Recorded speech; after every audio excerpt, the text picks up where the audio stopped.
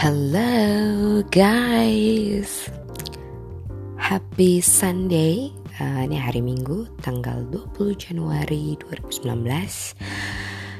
Kemarin podcastnya missing karena charger saya ketinggalan di kantor.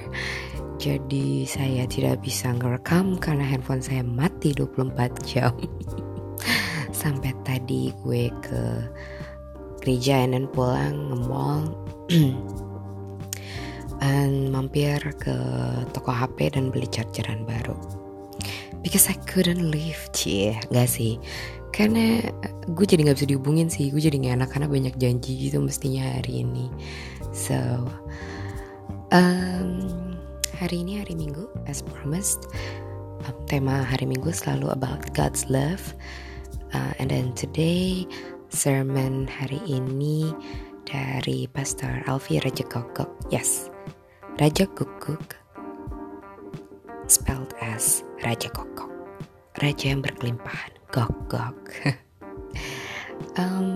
Tema hari ini dari Pastor Alvi is build a generation of stars. So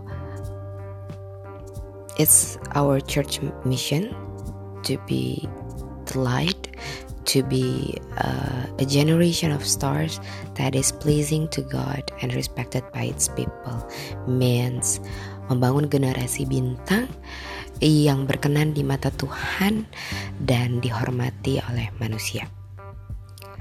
So, ada 5 poin sih tadi dari sermonnya Pastor Alvi adalah yang gue mungkin gak bisa sebutin poinnya 5-5-nya, but point is lu udah dikasih kemampuan, the ability to do anything, to do your best, not to be the best but to do your best.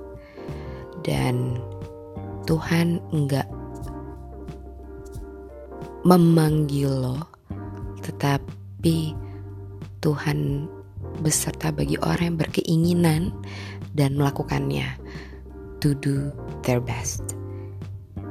Sering banget kan kita dengar yang kayak let's do the best and let God do the rest. Yes, karena hasil is nothing that we can control, but our effort, our drive, our motivation, our energy that we pour into our work, study, or whatever it is that you're doing right now is your own decision. Lu milih untuk tidur-tiduran aja, gak ngapa-ngapain, itu keputusan lo. Lo mutusin untuk bangun dari tempat tidur untuk menghadapi apapun yang lo mau hadapin hari ini, itu decision lo.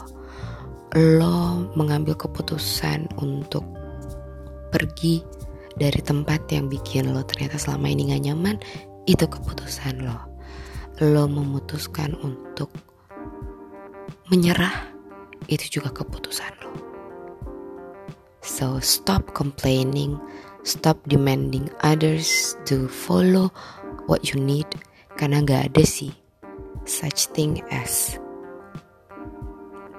berkah datang karena lo males-malesan. No. Kayak nama sekolah di Jakarta, ora et labora, bekerja dan berdoa.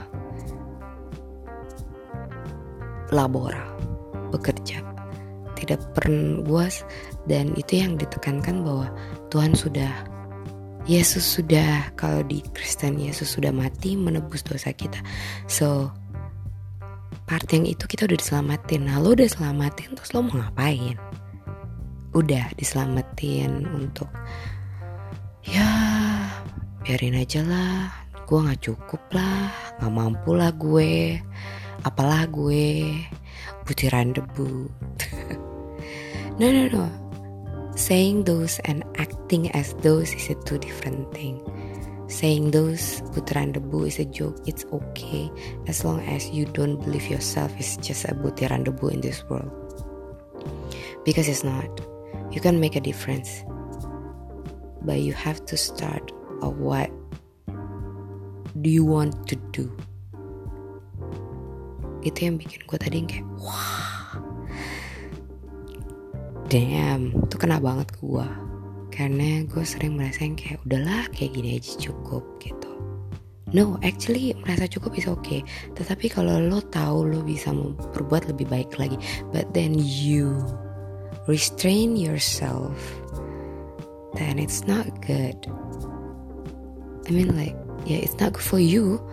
For others ya biasa aja. Buat Tuhan ya udah gitu. Buat lo.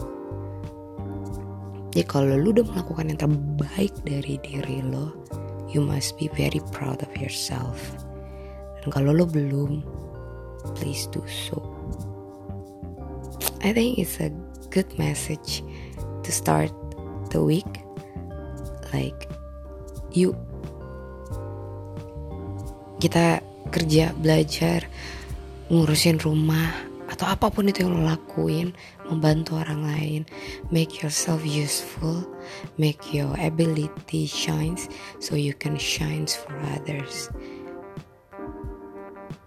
Gue ingat ada salah satu puisi, bukan puisi sih, kayak prolog gitu yang gue taruh di skripsi gue,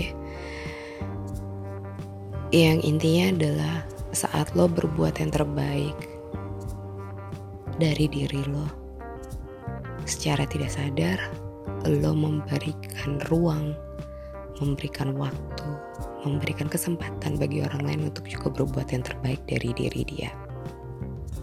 Because it's true. Say lo berbuat yang terbaik dalam usaha lo berkembang, lo membuat pegawai lo, tim lo bekerja juga lebih baik lagi, dan mempunyai peran yang lebih besar lagi dalam kehidupan mereka. And it's like a pay it forward. When they become better, their family is getting better. When their family is getting better, their family will be the light for others as well. So it's like a multiplication of shine others, to be the brighter stars, to shine the light. Give yourself a role to be the light for others. Does it make any sense for you? But the thing is, gak ada ruginya untuk berbuat yang terbaik. Tapi benar, gak ada ruginya juga untuk berbuat biasa-biasa aja. Tapi the thing is, are you feeling happy and content?